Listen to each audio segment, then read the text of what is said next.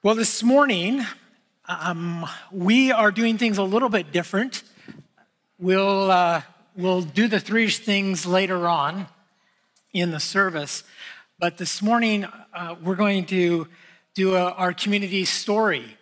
And I have a new friend that I want to invite up to do the community story with, and so I'm going to invite him up. Gerald, please come. That mic right there will be yours.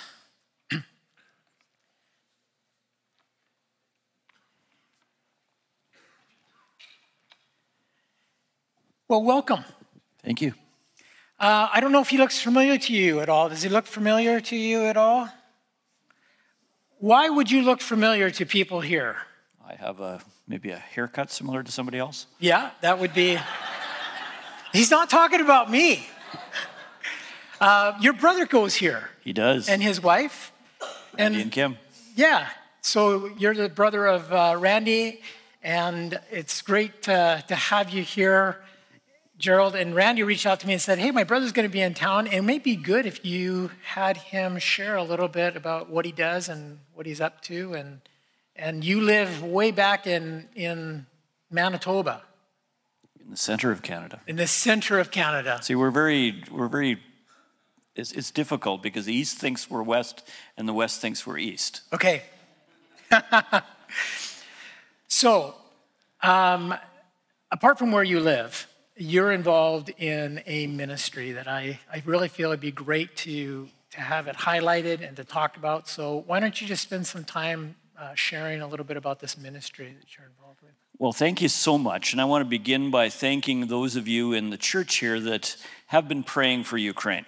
And I know that some of you prayed for Bev and I, my wife and I, when we were in Ukraine in October. And we just thank you for that. It's we felt God's hand at work, unquestionably, in the things that we're doing. I became involved in Ukraine many years ago, and I was teaching at agriculture universities in Ukraine and was doing government trips and things, and became involved in 2013 in teaching. Well, I got a call from a camp director who said, Gerald, would you be willing to teach some people how to teach canoeing? And I said, well, I haven't done that for a while, but I used to do it when I was younger. And I said I'd consider it. And it turned out he was asking me to go to a boys' camp in Ukraine to do that. So that led to the involvement with a great team of people in the ministry in Ukraine. It's called Christian Camping International Ukraine. We basically train camp leaders how to do camp. Okay. So directors, sports directors, and the camps can be everything from what we would call a VBS, that churches would operate, to residential camps. And it's a whole range, about 600 camps across Ukraine. We work in 6 different countries in the former Soviet Union, and basically do that in all of those places. And camping, just like here, is a very significant part of developing leaders, but in proclaiming Christ's love and Christ's word. A study was done recently, and camping was one of the most effective ways of reaching the hearts of children and youth. And I'm sure that as you hear testimonies here in your church, kids talk about how camp was a big part of them coming to know the Lord and growing in the Lord. Same in Ukraine. And when you visit camps in Ukraine, you actually feel very at home. Other than the language, much of the rest is very much like a camp anywhere in British Columbia or wherever it might be in across Canada. How many times have you been to Ukraine? I've probably been in Ukraine at least 20 times. All right.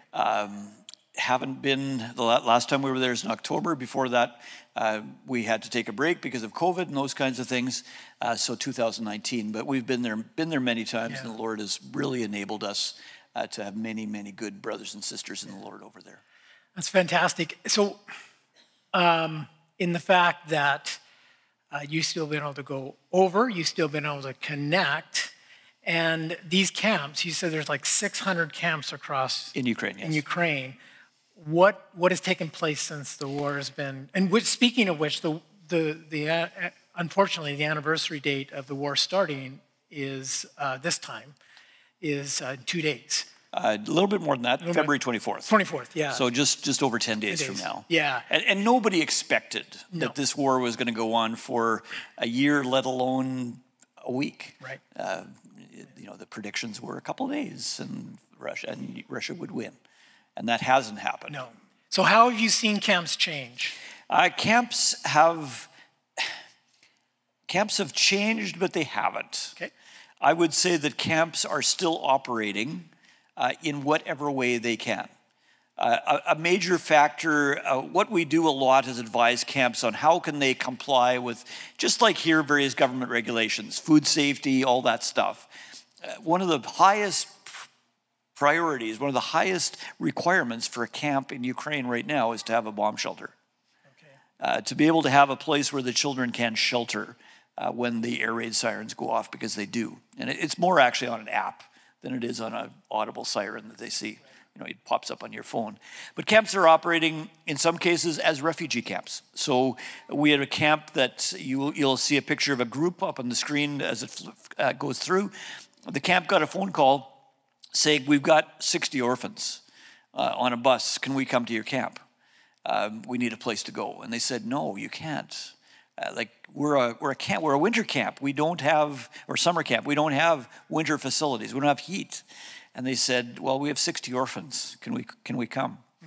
And they said, no, it doesn't work. We can't do this. And they said, we have 60 orphans. Can we come? And they said, okay. They had $1,000. That was it. Wow.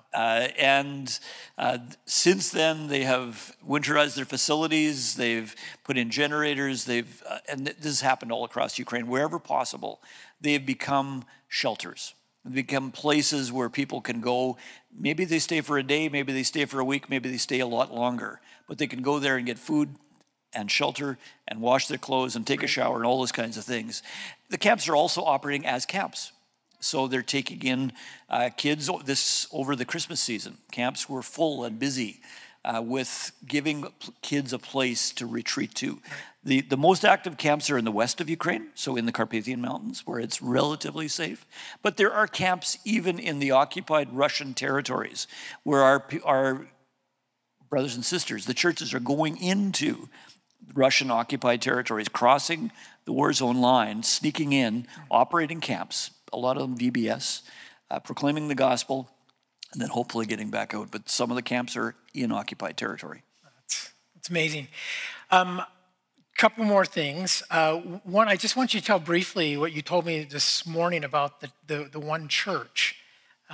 You told me about the size of the church. Yes. So just maybe relate that. This is in the city of Kharkiv, okay, which is in the east of Ukraine and was a major target for the Russians to go after, and continues to be under attack. There's a church there, a large Baptist church. They would have had an average attendance of at least 1,300 people in the church, 2 services, and the city was under huge attack. Over the course of the early days of the war, 85% of the congregation left. So they went to Western Ukraine, they went to Europe, they went to various places around the world, and they said, what are we going to do now? If 85% of your church left, what would you do? And they were faced with that. They said, well, we're here. We've got a building. We can help people. So they started bringing in people and opening the doors. People could sleep in the basement. People could be fed. People could get clothes and various things. The average attendance of that church now is over 1,500 people per service. And a brother, one of our staff, was actually speaking in that church this morning. He traveled to Kharkiv. The city was under attack. I was praying for him during the night. He said that church, 80% of the people had never been to a church before. And he was able to preach there this morning, and just was thankful for the prayers of many on his behalf. Well, as you can see, you've got lots of information. You have lots to tell, and we don't have a lot of time to do that. But you're going to be out in the foyer afterwards. That being said, what do you need from us? I need you to pray. The little thing that's up on the screen right now, there's a QR code for those of us that are my age. It's this black and white squiggly thing. If you click on that with your phone and scan it, you will be able to download a 24-page booklet that tells you a lot more about this ministry. And I would encourage you to do that. If you don't do that, you can talk to me in the hall and I can show you how to do it. The base foundational thing that I'm looking for is people that are willing to pray. My goal is to have 500 people that are willing to pray for the trip every day that I'm gone. We will be sending a daily mission update. And what I would like to do is to invite you to come along with me on a mission trip. You may not feel comfortable going to Ukraine in person, but I'd like to take you along. I'd like to take you along as a prayer team member and be able to share with you, just for you to see God's hand at work. Yeah, we need money, but we need prayer. We need people that are willing to support the people there. You know, the people when we came there in the fall, in October, they looked at us and said, "You are so brave for coming to Ukraine." And we looked at them and said, "No, we're not even close."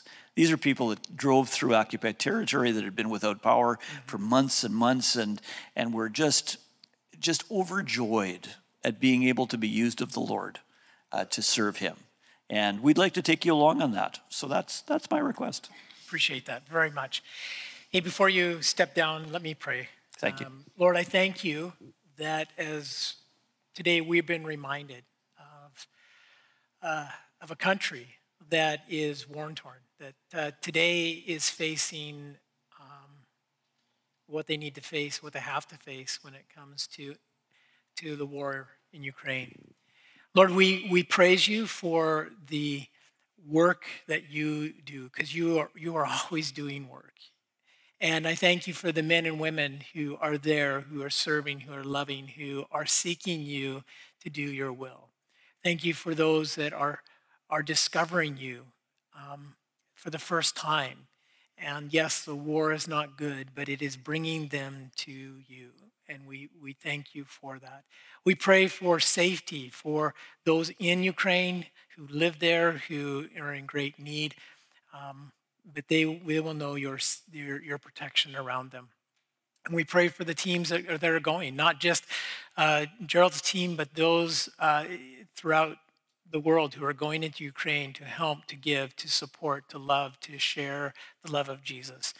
May your protection be upon them as well.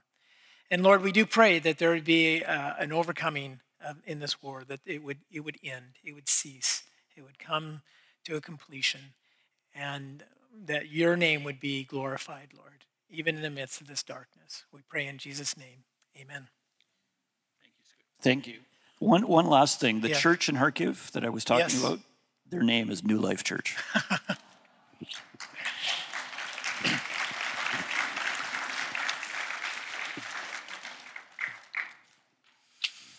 Hey, Scott. Hey, Alana. How's it going? I'm doing well, thank you. Good. Good morning, everyone. My name's Alana, and I'm part of the staff team here at church, and we are here to talk to you about Brew Life this morning. And we have about this much to say and about this much time to do it in, so we thought to keep ourselves on task, because one of us is a talker. We would set ourselves a Brew Life timer. So John Jansen, are you here this morning? You stand up. John is one of our baristas in Brew Life, and he's going to race against the clock a little bit. How long does it take you to make a latte, John? Probably about a minute, but it could be faster. Let's aim for slower. So what we were thinking was we would have John making lattes while we're talking, and at the end, however many he can take, this is to try and keep us concise, we will be giving away some lattes. We're going to rock, paper, scissors for who's buying. Right? Yep. So, John, off you go, and let's share a little bit about Brew Life. All right, sounds really great. He's off and running. So for Brew Life, or I should talk about FH. So FH is Food for the Hungry. And Food for the Hungry, we'll talk about how Brew Life is connected, but Food for the Hungry, their mission is to globally end poverty. And they want to do it one community at a time. And so what they do is they take a community, they have a church or a group of churches that will commit to that community and helping them come out of poverty, and over 10 years graduate them out of that. So we'll talk a little bit deeper about FH in the coming weeks when we send our youth off on the missions trip to Guatemala. So I'm going to kind of end it there. Good. Okay. So what does Food for the Hungry have to do with Brew Life? Well, back in 2016, we started our partnership with FH. And at that time, we were serving, I would say, above average church coffee in the foyer. But we were starting the evening service with the 7, and about 2 years into that partnership in Guatemala, the idea came, what if we had this cafe? It would create a little more opportunity for community. Guatemala is known for having amazing coffee beans. Is there something that we could do here? It sparked a little idea of a partnership. And so in 2018, we were doing our second missions trip down to Akul. And Jason Horn, who is our local coffee roaster, and Henry Wickerink was on the trip as well. He was our operations guy at the time. They were going down and they said, you know what, we're going to find a farm that farms beans and we're going to see if we can create a partnership. And so they did. We've got a picture of them checking out beans here, Jason on the farm, and they started sourcing beans. It's just outside of Akul. I think there's a good chance there is people in our village that are actually working on this farm. And so we sourced the beans, Jason started roasting them for us, and as much as possible, there's always the chance of supply issues, but as much as possible, all of our single origin blend is coming from Akul, and as well as going into our dark roast, which is a bit of a blend. Sorry, single origin and blend do not go in the same sentence. Nope. Anyways, you get the gist. So as much as possible, we are sourcing our beans from Akul. And so 2018, we ripped out what used to be a library, moved the library down the hall, and we turned it into Brew Life Cafe, and we've been making you lattes and other beverages on Sunday mornings ever since. However, that's kind of where Brew Life came from, but it's really not what it's all about. It's not just about feeding our need for coffee on a Sunday morning. So Scott, tell us a little more about why. Sure. COVID gave us a chance to kind of reevaluate Brew Life and maybe bring it a little bit more into an understanding of a direction and a theme. And so Andrew McDonald it was his task to take a look at this, and he came up with branding it Tov. And Tov means good. And so we have this part that says good coffee is good for all. And we take the verse from Psalm 34, verse 8, taste and see that the Lord is Tov. The Lord is good. And so it's our desire that what we do is that everything we do in that cafe is for the good.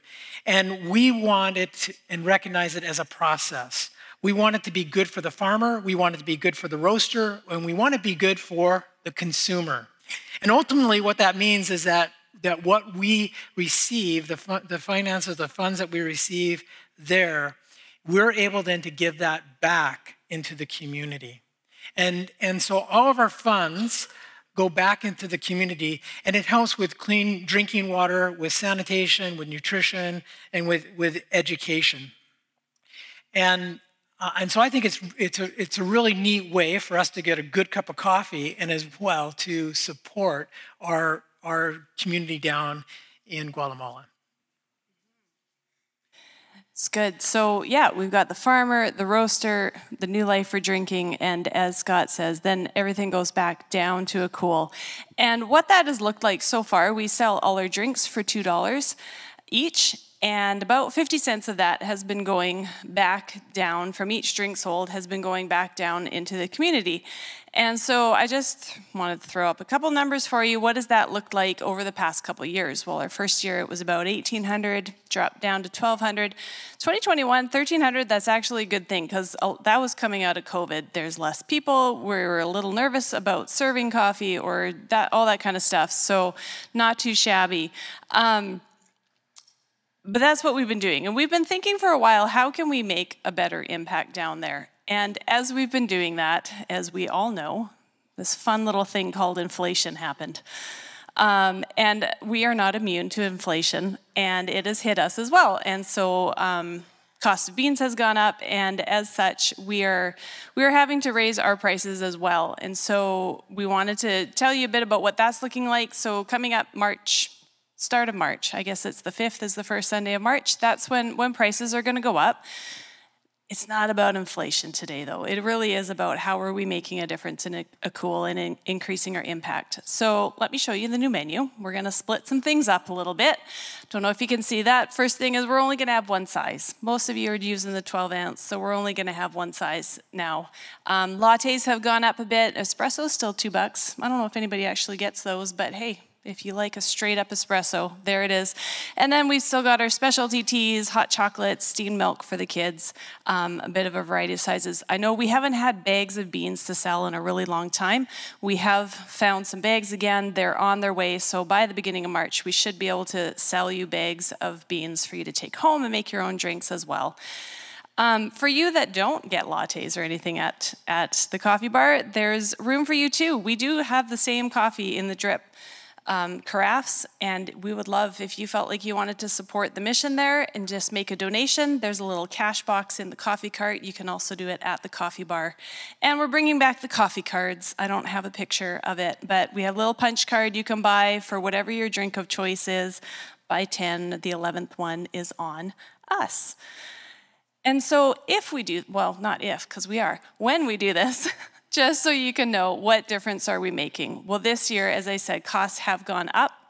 And so we actually, if we kept things as they are right now, we would only be sending $962 down this year to Akul. And we know that we want to do better than that. Raising the prices should put us back on par with years past at about $1,300 for this year. Next year, we could do $2,700 or more, depending how much we sell. I'm hoping that now that we have beans, we'll be able to sell more of those, and we'll just be able to give back. Akul has 3 years left in our partnership, and then they graduate. And so every little bit that we can give is going to help them. Once they've graduated, we'll come up with something new to send that to, but we'll always be using that to support somebody. Hey, can I tell you to buckle up? We've got a lot to say and a short amount of time to say it.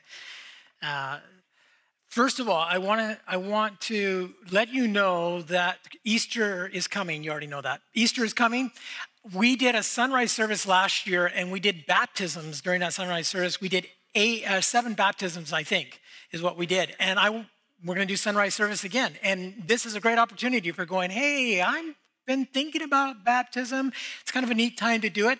If you're interested in being baptized, doesn't matter where you're at in your journey with Jesus, come and talk to me, and I will be happy to see how we can make that happen. All right? So I just want to throw that out there. Well, we're back on an invitation to a journey. And I wanted to start off with a story of a journey. In 2015, I received a phone call from a buddy. And when he phoned me, I can remember to this day where I was. I remember what I was doing when he gave me a phone call. And he phoned me and asked me if I was interested on going on an adventure with him. I actually knew what he was talking about right away, because the year before and the year before that and the year before that, he kept calling me and saying, Scott, do you want to go on a canoe trip to northern Saskatchewan? 8 days. And when he asked me this time, I thought that maybe the way would be clear for me to be able to go on this canoe trip. So I said, I'm really interested. And like I said, I've got to talk to Raina. I'll get back to you. So Raina says, how can you not? You got to do it this year. So I said, called up my friend Jack. I said, yep, Jack, I'm in. So Jack and I and 4 other people piled into a vehicle. We drove to northern Saskatchewan because that's the way you do it. And we got into a plane, a float plane, and they flew us to the beginning of Foster River and set down the plane, took the canoes out, took our packs out, and it wasn't before long the plane was taxiing and off it went. And there we were, out in the wilderness, all 6 of us. And it had been a while since I'd been out in the wilderness. And it wasn't long before you could not hear the plane. And the only thing you could hear was us talking, packing the canoes, and the wilderness. And the adventure began. Well, we we took off paddling. And before that, Jack had decided who was going to be paired with who. And I was paired with Mike. Mike was he was much more experienced than I was. I probably, out of the 6 people, I was the least experienced person when it came to canoeing. And I knew Mike because he was part of our church. And so Mike took the back of the canoe, the stern, and I was in the bow. And there's a good reason for that. He was in control and not me. So there's a few things that needed to happen before I could really take part in this adventure. So let me list them for you. First of all, I needed to say yes. Even though I did not know what I was saying yes to, I had to say yes. Secondly, I needed to invest.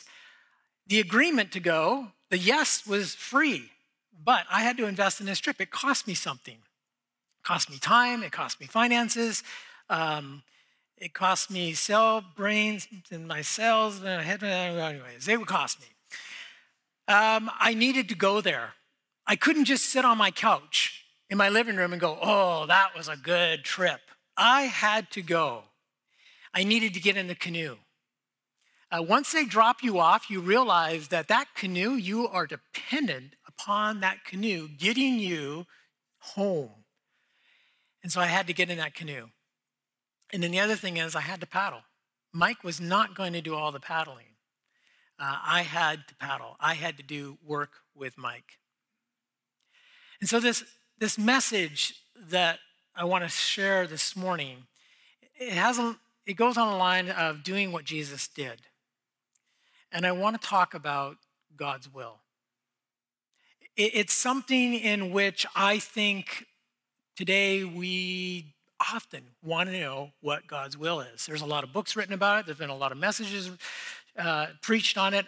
And I know that in the time that I do not have enough time to go deep.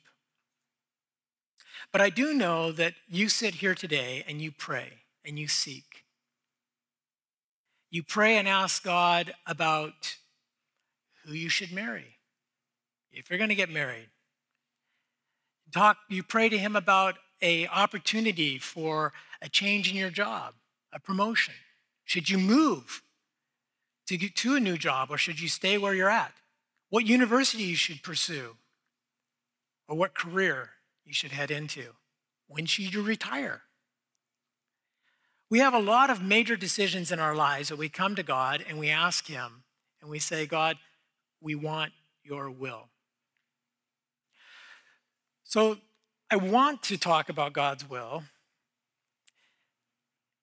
and we'll see where we go with it. So first of all, how do we know God's will?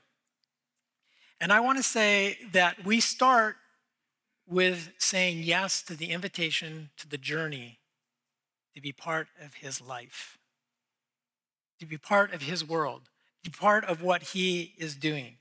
We need to stop inviting God to be part of our life, and we need to acknowledge that he is asking us to be part of his life. He's already part of our life. Do you know why? Because you're sitting here sucking air. And if you weren't breathing, then he's not part in the sense of being on this earth. At one point in time, we will stop breathing, and it's our desire that we're going to be absent from the body and present with him. But the very fact that you are breathing is that God is part of your life. But we need to recognize that we need to say, God, I want to be part of your life. And I think when I stop and I think about the prayers that I pray and how I pray, many times my prayers are really, I think, trying to bend the universe to allow for my desires to happen. I'm praying for God to accomplish my will. So I pray this way, oh Lord, please make it so that I get this job. Please, God, put it on his or her heart that they would ask me out. Lord, help me to pass this test. God, change my son's behavior. Lord, change that person's attitude at work. Does that sound familiar to you? And you're going, well, what's wrong with that? Doesn't God say ask? Yep, he does. He does say ask. Does God find those things unimportant? No, they are very important. But I do believe there's another way of asking. And that asking is that he's inviting us to get into his canoe. He's inviting us to say, Lord, I want you to be in control. And so maybe it is that I'm asking God to say, Lord, my son, I've got issues with him. Where are you in the midst of that? What are you doing in the midst of that? Or my daughter, God, what are you doing in the midst of with my daughter? Or that person at work, where do I fit with this person at work and the attitude that I get from them? Where are you in that? See, Jesus, he found himself saying, God, I want to be part of your will. And so in this journey, we have talked about being with Jesus. We have talked about becoming like Jesus. And he invites us to do what he did. So what did Jesus do when it came to the will of the Father? And I want to look at 3 different verses this morning to hopefully help us understand that. So if you have your Bibles, turn to John, the book of John. The book of John. And we'll start in chapter 6, John 6:38.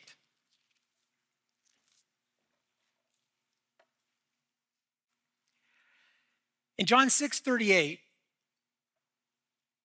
we read these words. Jesus says, "For I have come down from heaven not to do my will, but the will of him who sent me.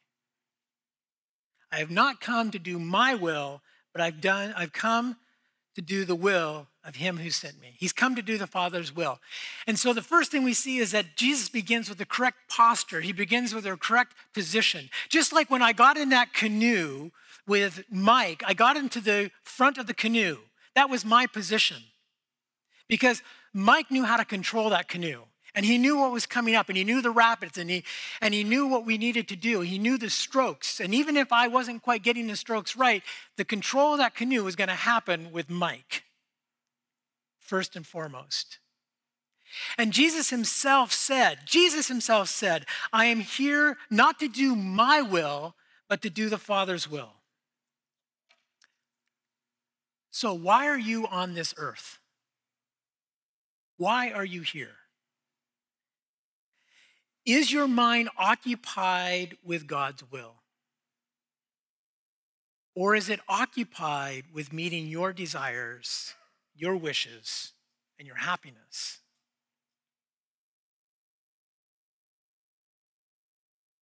Pausing there.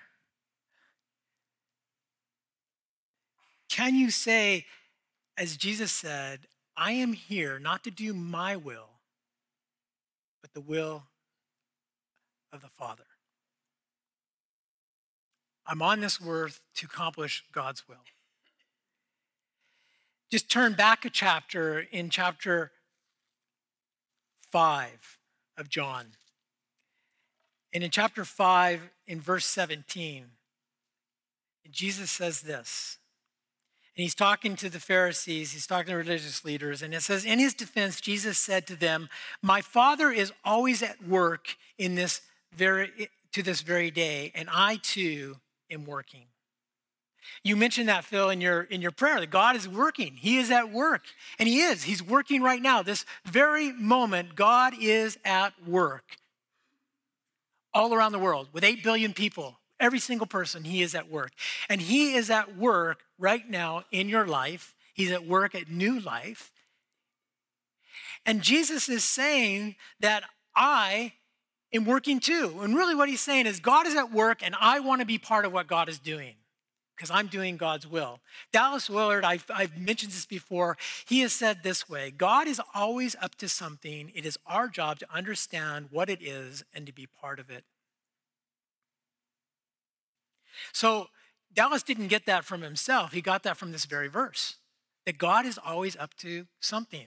I don't know about you, but that excites me. I want to know what he's up to. I want to be part of what God is up to.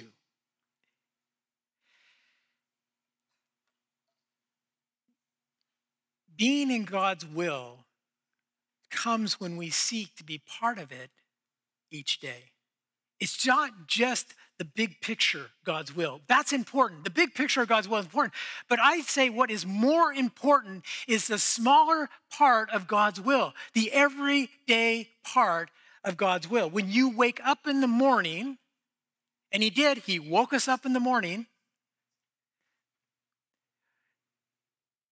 He woke you up this morning and said, come and be part of my day. Come and be part of what I'm doing. And when I practice daily recognizing that God is up to something, and I want to seek his will, and I want to make his will be known, it's going to be much easier for me to understand the more significant issues in my life where I'm seeking God's will. That daily practice of saying, God, what are you up to today? And I just want to be part of it.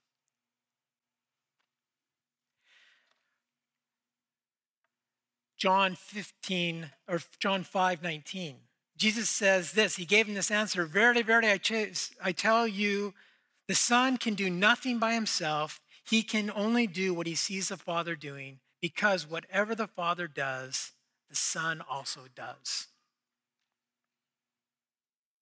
Jesus says, I'm only doing what I see the Father doing. My first thought when I look at this, I say, I want that. I want to be able to say, I am doing what I see the Father doing. That's why I slow down. That's why I make the commitment to slow down, to sit down, and to say, God, here I am right now, this morning. I'm here.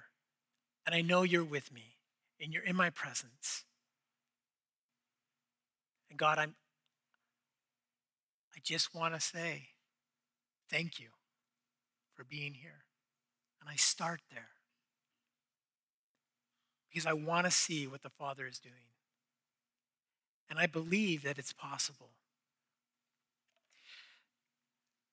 So the starting point in being able to do what the Father, Abba Father, is doing is admitting that I cannot do it. And that's what Jesus says. I can do nothing. I can do nothing unless I see the Father doing it, unless I recognize the Father doing it. And then Jesus says 10 chapters later in 15, he says, apart from me, you can do nothing. That part where he says, abide in me, be connected to me. I can do nothing apart from him.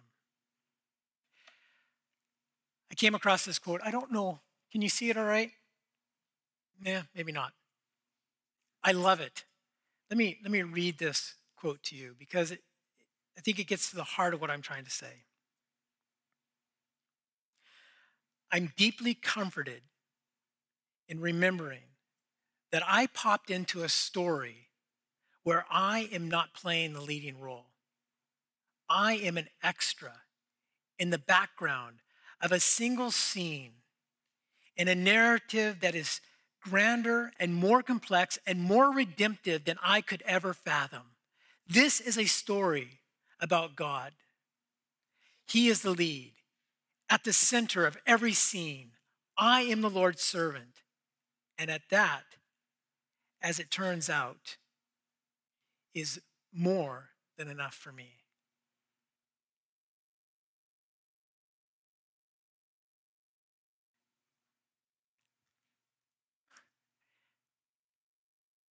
He is lead.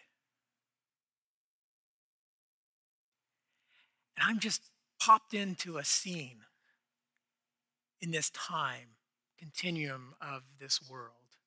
And so did you.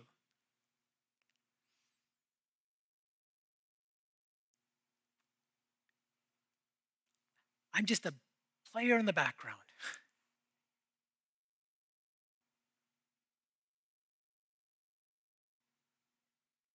When I can place myself in that position, it helps me to begin to understand God's will. Because I'm not trying to bend the universe for my will to take place. I'm simply saying, God, what are you up to?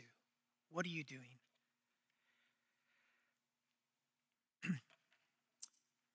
Moving a little too fast. Coming back to my canoe trip, my surviving that canoe trip down the Foster River only happened because I really did submit myself to Mike and Jack. You know, Mike invited me into the canoe and to take part in that journey, and he invited me to paddle with him. We came up to a set of rapids, and we started to look at them and to figure out if we were going to go down those rapids. And Mike looked at me and he said, "We're not going down those rapids." And I said, "What?" The other two canoes were going to shoot down the rapid. And he said, "We're not going down those rapids." He says, "We're going to portage." Anybody portage here before? Yeah, you know, that's why they made rivers. And Mike says, "We're not going down." He said, "You can't do it." Kind of hurt my pride a little bit. And he says, "I value my life. And we're not going down." And we portaged around actually several rapids that other canoes went down because I couldn't do it. And I'm standing here today because I listened to Mike, and Mike was in control. And I tried to bend him to do a rapid. "Oh, come on, we can do it. And he's, you know, because you kind of get close to the rapid and we're looking and he's thinking, and he goes, "No, we are not going to shoot down that rapid." And that is allowing him to be in control. And that's what it means to allow God to be in control. So let me rip through this here. How do we discern God's will in the greater part? It's first this: belief in the goodness of God. Again, I think it was something that somebody talked about over there. It's believing the goodness of God. We say God is good, and you say, yeah, that wasn't very good. God is good. Do you believe that? Okay, I want to believe that. I want to believe you believe that, but sometimes it's just hard to believe that God is good. Elise is going to talk. I'm not going to steal your thunder, but last year was a year, wasn't it? Yeah, and it's hard to say God is good in the midst of that all the time. But I like what Ruth Barton has to say. She says this: we may believe in the goodness of God generally, but when it comes to the kind of belief in God's goodness that would enable me to be wide open to whatever God's will might be, well, that's a whole different story. Isn't that true?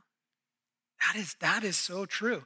And so there's this need to trust God that his intentions towards me are deeply good. Just like Mike's intentions about us shooting down that rapid, they were deeply good.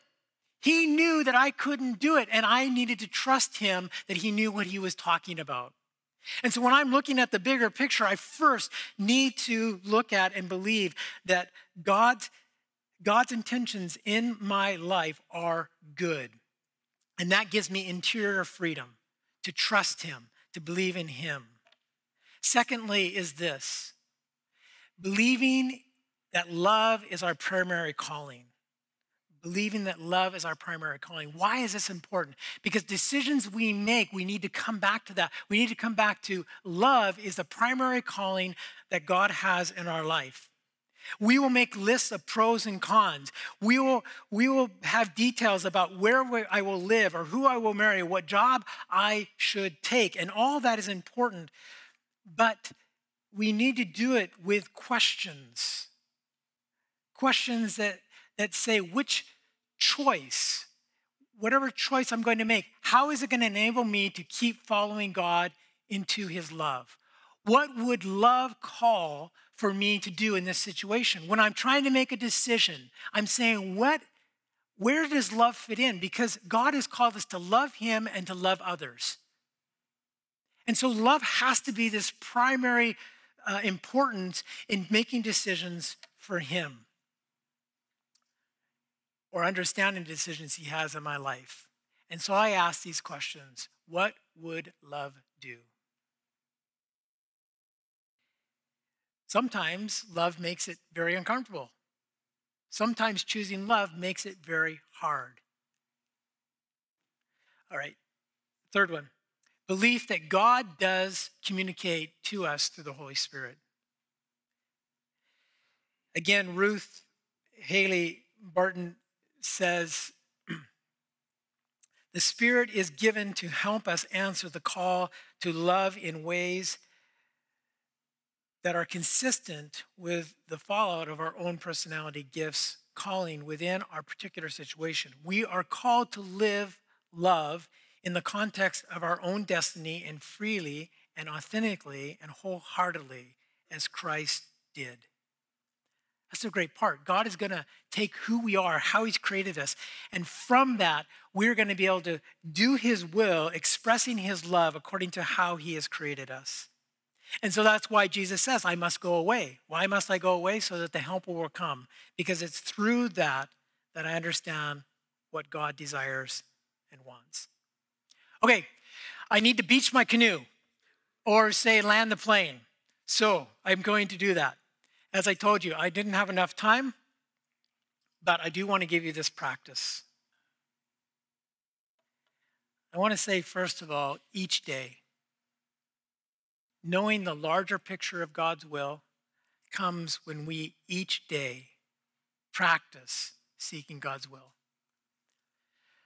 That's why I start off my day and I say, God, thank you for waking me up today and inviting me to be part of your day. That's why I say to him, I surrender my mind, my will, and my body to you because you are in control. And it is there I start to say, God, what are you up to today? And I desire to be part of it. So I practice believing that God, in the goodness of God. And I want to have in my life every day that I'm looking that love is the primary call in my life. And I'm believing that God is going to show me and teach me through the voice of the Holy Spirit. On the larger side of things, the practice that I would give you, if you're trying to find the bigger or the larger decision of what is God's will, I would say give yourself time. Whenever we rush in decisions, I know in my own life, I always come away with some regrets. So give yourself time when you're trying to make a decision. Pray. Pray with an open heart. Pray with an honest heart. Pray with a heart that said, God, I am asking, not that I am asking you to do this, but Lord, what are you up to in my life? Journal. Write. Write your story. It might be a prayer that you're writing, but journal, because journaling gives you the ability to go back and reread. Reread what you wrote in the past days, weeks, and sometimes months. See if there's anything that the Holy Spirit will reveal of any pattern or underlining theme. And then last is community. Invite others into the conversation of your heart.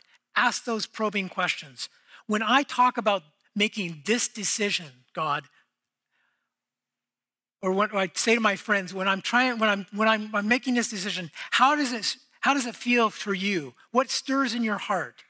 Do you sense anything that I'm not being honest about?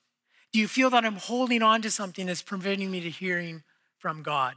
I'm inviting others into my world because I believe that God uses community to speak to us.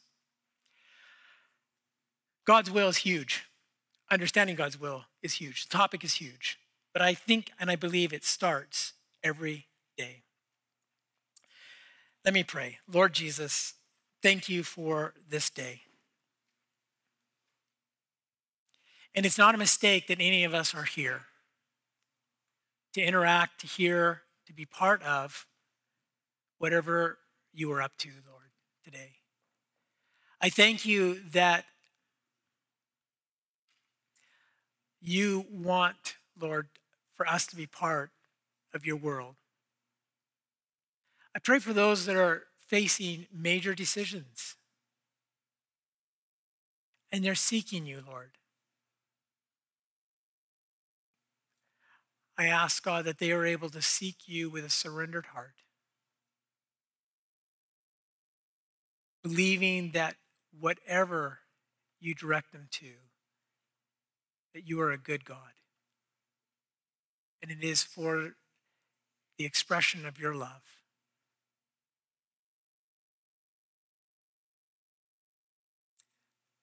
In Jesus' name I pray. Amen.